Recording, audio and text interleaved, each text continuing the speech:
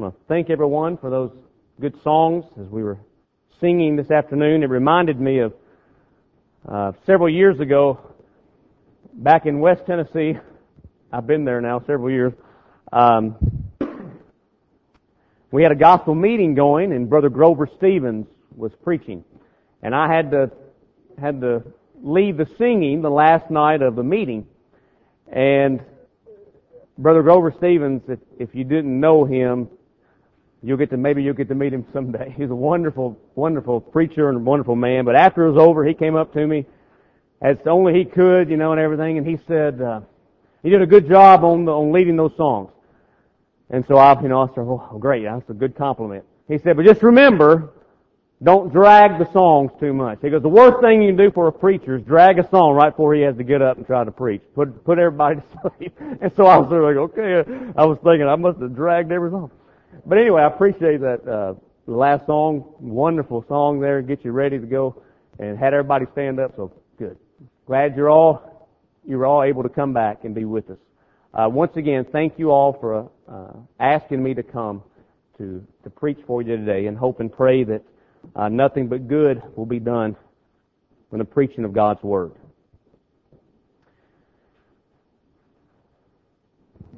As I started out this morning with you, we looked at Psalm 1, and I wanted to stress the point to you, there's only two ways. There are only two ways, only two paths in life that we're going down. And I tried to talk more about that, and I wanted this lesson this afternoon to continue that thought. Okay, and so I ask you to please listen closely as we go through the lesson today. I want you to do more than just sit there and listen, okay? I want you to participate. I want you to engage yourself. I want you to think and examine your life. That's what I want you to do.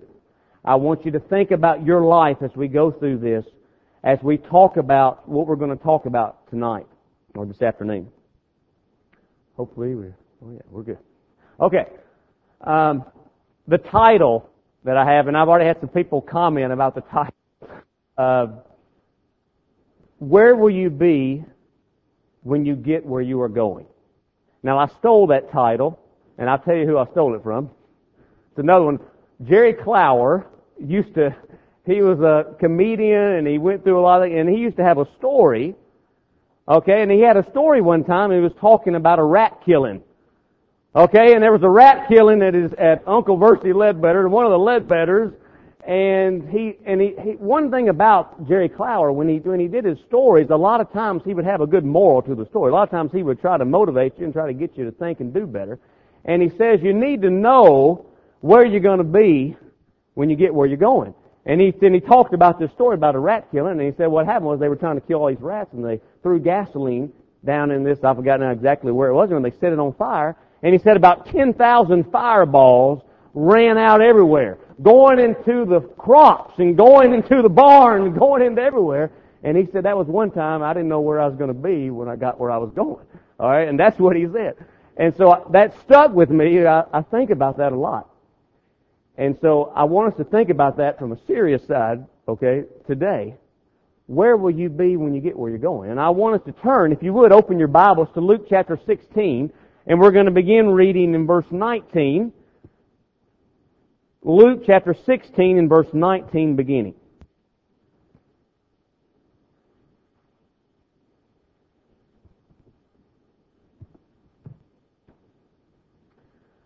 There was a rich man who was clothed in purple and fine linen, and who feasted sumptuously every day.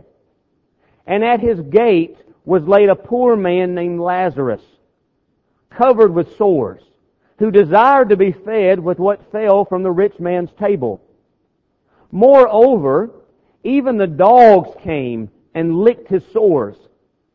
The poor man died and was carried by the angels to Abraham's side. The rich man also died and was buried, and in Hades, being in torment, he lifted up his eyes and saw Abraham far off and Lazarus at his side. And he called out, Father Abraham, have mercy on me, and send Lazarus to dip the end of his finger in water and cool my tongue, for I am in anguish in this flame. But Abraham said, Child, remember that you in your lifetime received your good things, and Lazarus in like manner bad things. But now he is comforted here, and you are in anguish. And besides all this, between us and you a great chasm has been fixed, in order that those who would pass from here to you may not be able, and none may cross from there to us. And he said, Then I beg you, Father, to send him to my father's house.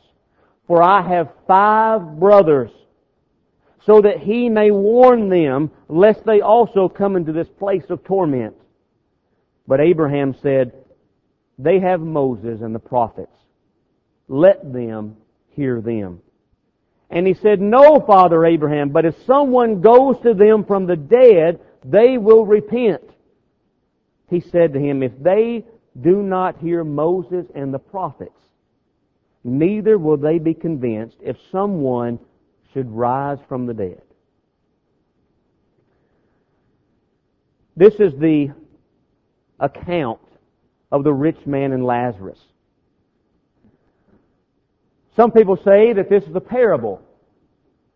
Jesus does not say it's a parable.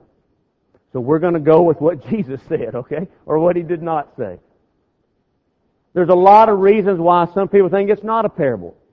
Okay, one say, well, there's a lot of things in here that's particular that usually Jesus will not give in a parable. One thing is He calls him by name. There's the name of Lazarus given. What I want to do this afternoon for a few minutes is I want you to think with me. I want you to look at your account of the Scriptures. I'm going to have it up here on the board, some of the things, and we're going to talk about this, and I'm going to retell this, and I'm going to talk about some things, and I want to get you to think. I want you to think about your life. I want to think about my life. We want to see what we can learn from Jesus in this area. First of all, as we first talk about the rich man and Lazarus, we see a contrast, a major contrast in their lives. We're introduced, first of all, to a rich man. Now, this guy is extremely rich. He's extremely wealthy. He lives in a home with a gate. Okay, a gate, possibly we use gates today to keep others out, right? Want to maybe keep others away from him. Jesus tells us that his clothes were made out of purple, which was normally reserved for royalty, right? Royalty. The process to get the purple dye, okay, from shellfish was very expensive, but evidently this man didn't care how much it cost. He wanted the very best, and that's what he was going to have. In addition to his beautiful robe that he had, maybe his t-shirts, his underwear was made from the finest linen available. As we might say, he was not exactly your fruit of the loom kind of guy. Okay? He didn't wear the standard. He had the best that you could get. This linen was produced from the flax that grew on the banks of the Nile River. It was white, very soft, and it kept him cool in the warm weather. Because it was so expensive, it was only worn by those who were really rich. Often it was just kings and queens who could afford it. This guy had it all. This guy had everything, and he lived in dazzling splendor every day. Notice the account. He feasted sumptuously every day. While some people are quiet about their wealth, this man probably strutted around like a peacock. While some are able to splurge once in a while, he lived in luxury every day. He wanted everyone to know how rich he was. He was in love with himself. He had servants galore, bountiful food, a gorgeous home. As this rich guy left in his chariot, possibly to dine in the finest restaurants, he drove right past a beggar named Lazarus, who was sitting by his front gate each day. Now Lazarus was not able to walk, so someone had to put him by the gate every morning. In contrast to the rich man, Lazarus was in need of everything. He had no home. His health was fading. He was an outcast. He had no food. As he observed the rich man, it says he longed to have the leftovers that were thrown away after each meal, or even just the crumbs that fell from the table. His only companions were the stray dogs, who were themselves outcasts. Now see, we live in our crazy society that we live in today. Some people think more about their dogs and their cats than they do about their relatives, okay, about their other human beings. And so, man, someone says, oh, well, it wouldn't be bad to have a dog come lick your sores. And they say, we're not talking about the dog that lives in your house. These were stray dogs that would roam around. They didn't have pets like that then. They came and licked the oozing sores that covered his body. While the rich man ignored his plight, the dogs gave him some comfort as they cleaned the pus away from his festering blisters. While the rich man was clothed in purple, the poor man was covered in oozing ulcers. He probably knew that this contact with the dogs made him disqualified from any religious service that he might want to attend. You think about the contrast in their lives. But there's more. Not only was it a contrast in the way they lived their life, there was a contrast in the way they died, in their death. When Lazarus died, his misery finally ended. Even though he didn't receive a proper burial or even a memorial service, his misery was over. When the rich man died, chances are, based upon what we know about the times and everything, he had a fantastic funeral. In that culture, when wealthy people passed away, the family would hire mourners. And they would purchase costly spices for the body and use an elaborate tomb for the burial. The whole town would turn out for the funeral and listen to the shrieks and the lamentations of the professional weepers and the litany of praise heaped upon the rich man by countless eulogies. You know, a lot of times nowadays when someone famous passes away, someone who, you know, is very well known. I remember just last year or year before last, Arnold Palmer passed away. And I remember they actually aired the funeral on ESPN. And they had just, famous person after famous person got up and spoke about how good he was and how great he was and all the wonderful things that he had done in his life and all that. I want you to kind of picture this rich man. All of these people are talking about how good of a life that he had. Look at how much money, look how successful that he was. Everything that he had, all these things going for him. There's a lesson learned too late by the rich man, and that is that he who dies with the most toys still dies. He's still dead. So there's a contrast in their lives, a contrast in death, but also a contrast in eternity. As soon as Lazarus died, the Bible tells us that the angels came and took him to the place where Abraham was. Now, true Israelites were expected to share with Abraham in the world to come. Abraham is regarded in Scripture as being not only the great patriarch, from Hebrews 7 and verse 4, but also the father of all believers. Romans 4 and 11. To be considered a friend of Abraham was the highest honor possible, and true happiness would be to spend eternity at his side. Some of your Bibles, some of the translations indicate that he went to Abraham's bosom. In that culture, the most honored seat in a banquet would be nearest to the host, reclining in such a way that one's head would be near his chest. The one who had yearned to receive crumbs and scraps is now feasting at heaven's table. The rich man, when he died, he went to hell. Or more properly, a place called Hades. Notice that it says that, or some translators say he woke up. And that's where he was at. He was in terrible torment. Awful agony. As he looked up, he saw Lazarus far away, nestled next to Abraham.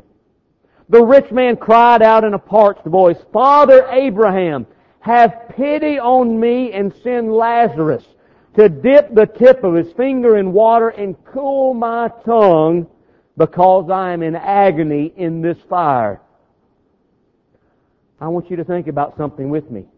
What a change from the way that he lived his life. What a change! He could have anything that he ever wanted to eat or drink, and now he would be satisfied with just a drop of water. With just a drop of water. And even though he was indifferent and apathetic toward Lazarus when they were both alive, he has no problem now treating Lazarus as if he's his personal servant. How ironic, isn't it? To ask for a favor from the very person who never received a favor from him.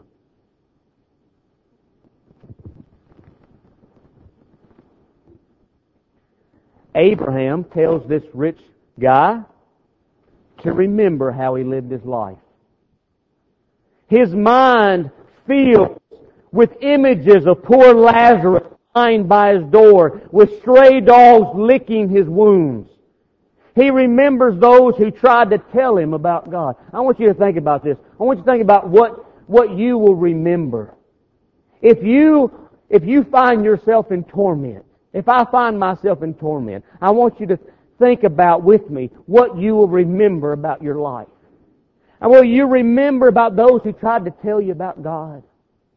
Will you recall sermons that you heard and maybe you weren't really paying attention or just half paying attention, and now you wish, boy, I sure wish I'd have done something different.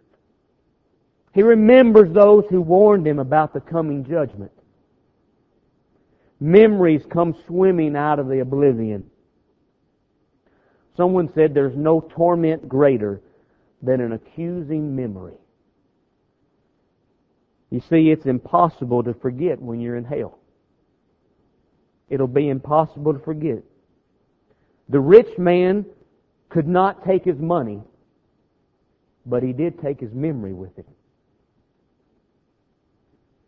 Abraham then states that it is absolutely impossible for Lazarus to come and help him now. You see, he says there's a great chasm between heaven and hell that is fixed so that those who want to go from one place to the other cannot do it. He said you just cannot do it.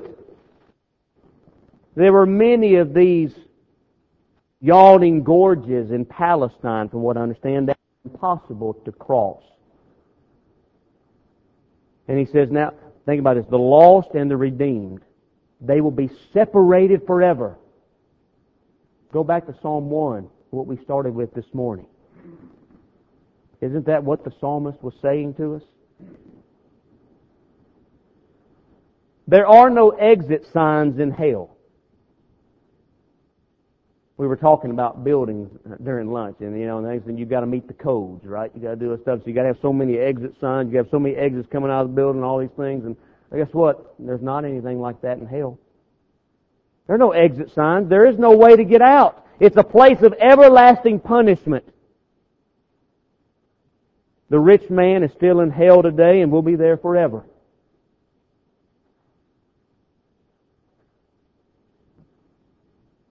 The rich man's first prayer was, give me some relief. Abraham said, there is no relief. There was no answer to that prayer. But you go on and you keep reading. The rich man's second prayer The rich guy, he tries one more plea. This time he begs Abraham to send Lazarus to his family members. Jesus tells us when He tells the account that he has 5 brothers. He has 5 brothers. He says, why don't you send Lazarus in to my family members? You know what? We might say, you know what, maybe he's beginning to understand what the mission of the church is. What's the mission of the church? It's to save the lost. It's to warn those. To help. He didn't want any company in hell, and especially did not want his brothers to join him there. He now knows the absolute critical importance of repentance before it is too late. Do you ever want to find someone that knows exactly now what that means? The rich man knows. He's hoping Lazarus could just go back and warn them that they would change. They would change, that his brothers, who had no doubt had seen Lazarus by the front gate on many occasions, would suddenly reappear. He thinks if that would just happen, they would change their ways and get right with God. I want you to think about what a family, 6 brothers, and all are headed for hell if they don't repent, if they don't turn. Abraham tells him that his brothers have everything they need. They have their Bibles. He says the law and the prophets. There today we'd say we have our Bibles, okay? They can listen to believers who can explain the way to heaven. The rich man doesn't like this answer because he knows his brothers. He knows they've just tuned out God and are chasing materialism just like he was. If someone would come back from the dead, then they would repent. Abraham responds by saying that even a resurrection will not convince them because they're not open to spiritual matters. They've tuned out God. I want to ask you a question this afternoon. Have you tuned out God? Have you tuned out His Word?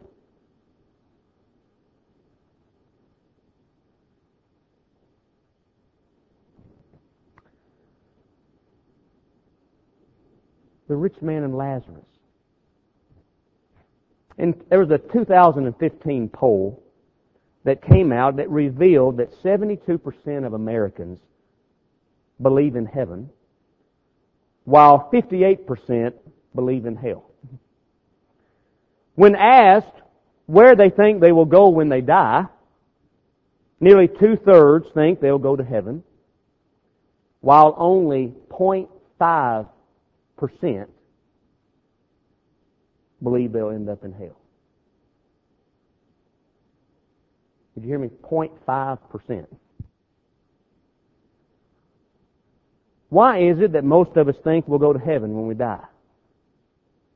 The rich man was surprised and shocked that he ended up in a place of torment. I'm afraid, brethren, that he won't be the only one that's shocked. He won't be the only one that'll wake up and be in torment.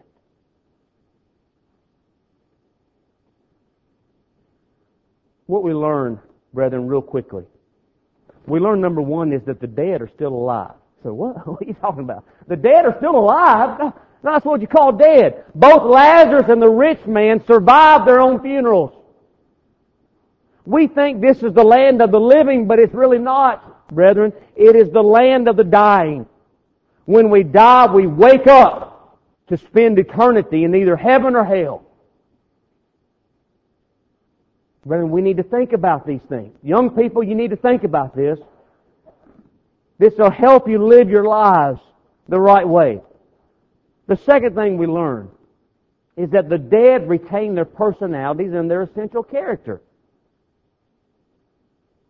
Both Lazarus and the rich man are still the same people that they were. Their character, their personalities are the same. Lazarus is still Lazarus. The rich man is still the rich man. Even in hell, the rich man, listen, even in hell or Hades, the rich man could see. He could hear. He could feel. He could recognize. He could remember. He could speak. He could reflect. He could plead. He could suffer. And he could think ahead. There was only one thing that he couldn't do. He couldn't get out. He couldn't get out. The third thing is that death marks the final separation between the saved and the lost.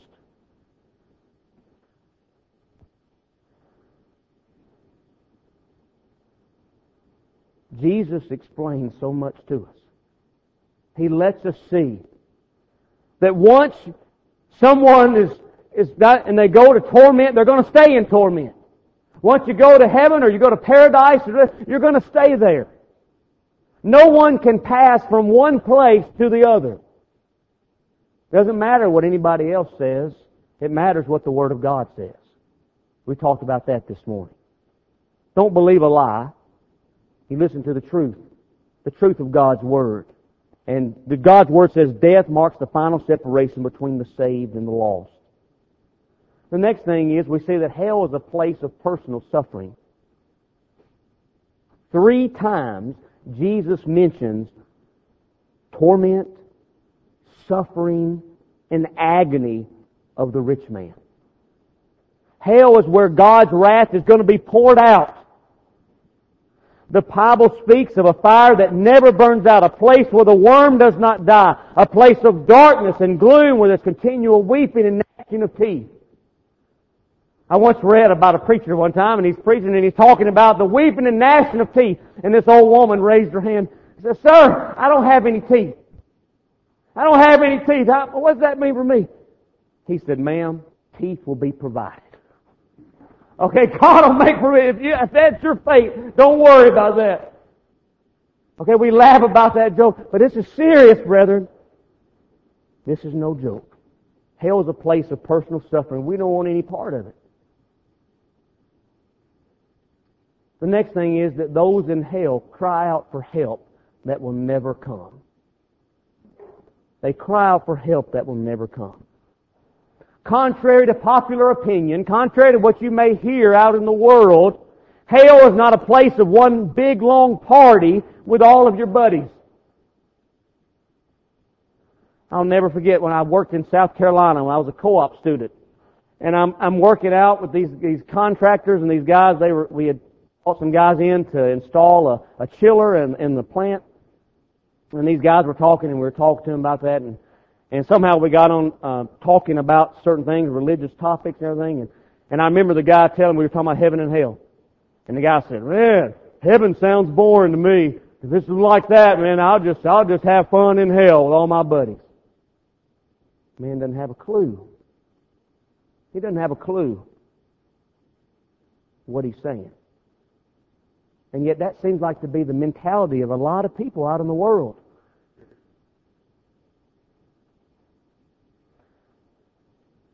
Listen to me. None of the rich man's prayers were answered, nor could they be in hell. He's asking for help, he's asking for relief, he's asking to send somebody back, he's asking to do this, and they're not going to be answered. Your prayers are not going to be answered in hell.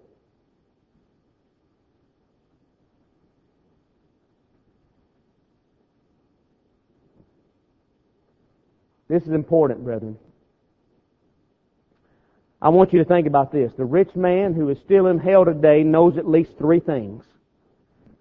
Number 1, he knows there's no way out for him. There's no way out for him. Number 2, he knows that people can avoid hell if they put their faith and trust in Jesus. And I have to put in parentheses, that means obedience. Because a lot of times we say, "Oh, let's just trust the Lord," and they don't understand what that trust really means. That means obedience to Him. That means you put your faith, your belief into Him to the point that you want to do what He says. But the rich man knows that they can avoid it because he knew his brothers could avoid it. if they would repent and trust and have faith. And number 3, the rich man knows that someone needs to warn people about the danger they're in. Somebody needs to warn the people about the danger they're in. And brother, that's our job. That's our job while we're here. We got to warn people about the danger that they're in.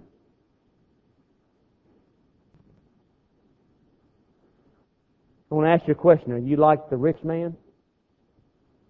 Am I like the rich man?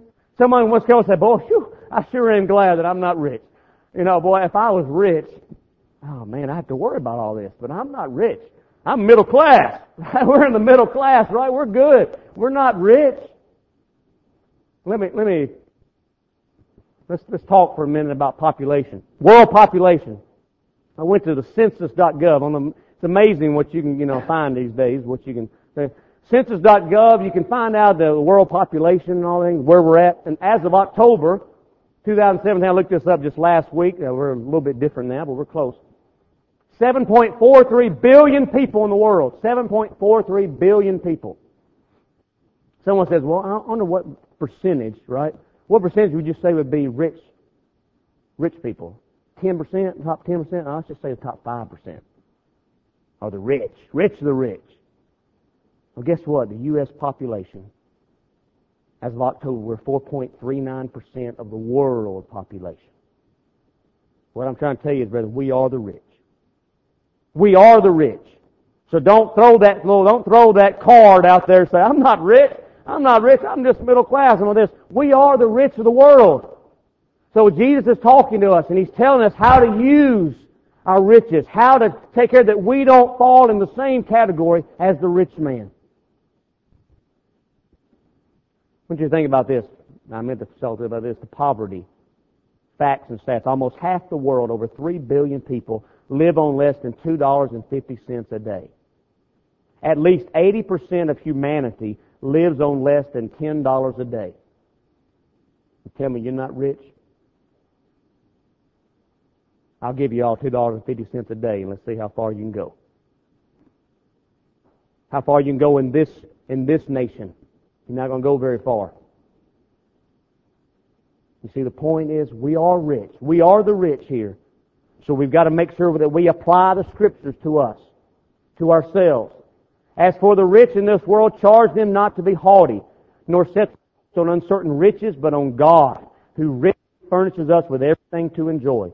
They are to do good, to be rich in good deeds, liberal and generous, thus laying up for themselves a good foundation for the future, so that they may take hold of the life which is life indeed. Brethren, that's what we want. We want to take hold of the life which is life indeed. So what that means is we've got to be good stewards of what God has given us. Good stewards of His money. We've got to make sure that we're taking care, we're doing the things that God wants us to do. We're helping those that are needy. We're helping those that we can do things for. We're not neglecting our responsibilities. We're being generous. We're doing good deeds. We're doing all these things. So we're laying up for ourselves a treasure in heaven. Because we don't want any part of hell. We don't want any part of that.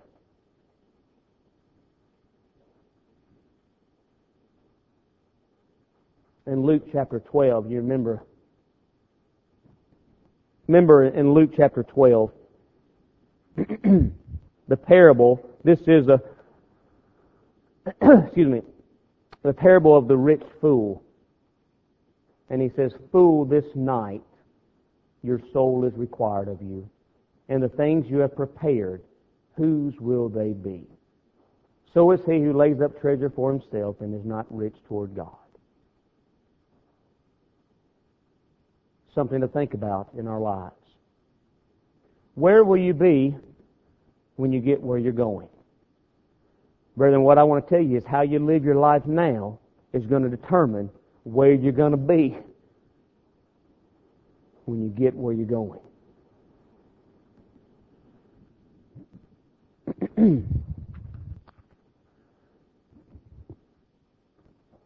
I'm going to tell you, brethren, that I should go to hell because that's where I belong. But I'm going to heaven because Jesus Christ died on a cross for me. He took my punishment so that I could go free. Friend, God has done everything necessary for you to go to heaven. His creation reflects His handiwork. He's given you the Bible. He's given you Christian friends and multiple opportunities to get on the road to heaven. God has posted an enormous stop sign on the road to hell. And the sign is in the shape of a cross.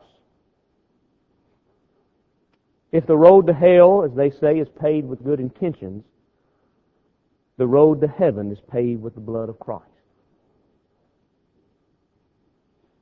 Let me say it clearly, brethren. You do not have to go to hell. God has provided a way of escape for you. But even God's way of escape will do you no good unless you reach out and take it. If you ignore Jesus, there's no hope for you. God doesn't have a plan B for those who reject His Son. You know, I don't think the rich man in what we studied today thought much about dying. See, he was too busy with life. Too caught up in this world to even think about the next one. Lazarus, on the other hand, probably thought about death every day. He wondered if he would even wake up the next morning. The clock was ticking for both of them. Even though only one of them was cognizant of the second slipping away, they both were moving closer to eternity each day. And brethren, we're moving closer to eternity each day. I remember Brother D. Bowman saying one time, every time when you get in a car and you pass a car, you're 3 feet away from eternity. You ever thought about that? You're 3 feet away from eternity when you pass a car. We need to think about our lives here. We need to think about how we can make sure that we are following and being the kind of people that God wants us to be. I want you to remember, brethren, God loves you this much.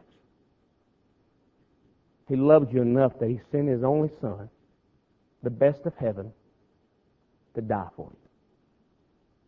If you're here this afternoon and you're not a Christian, I hope and pray that you will think about your life and turn to God.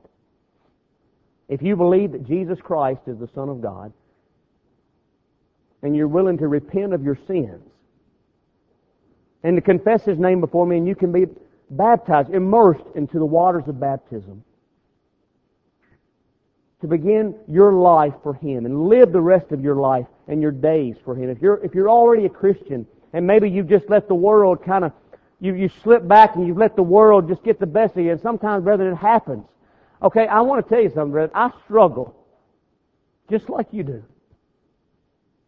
I go to work sometimes and I struggle with things. I struggle sometimes with heartaches, with family issues. We struggle. I mean, we have the same struggle. We all share the same things. But there's someone who can help us. Help us so we can go to heaven and be with a place that there won't be any more of this. There won't be any more suffering. There won't be any more having to get up at midnight and going to the hospital because something happened or something's wrong. There won't be any more sickness, disease, pain, suffering. Be in heaven. Will you come to Jesus this afternoon? Please come while we stand and sing. High and sweetly rings over the land, sing the gospel throughout the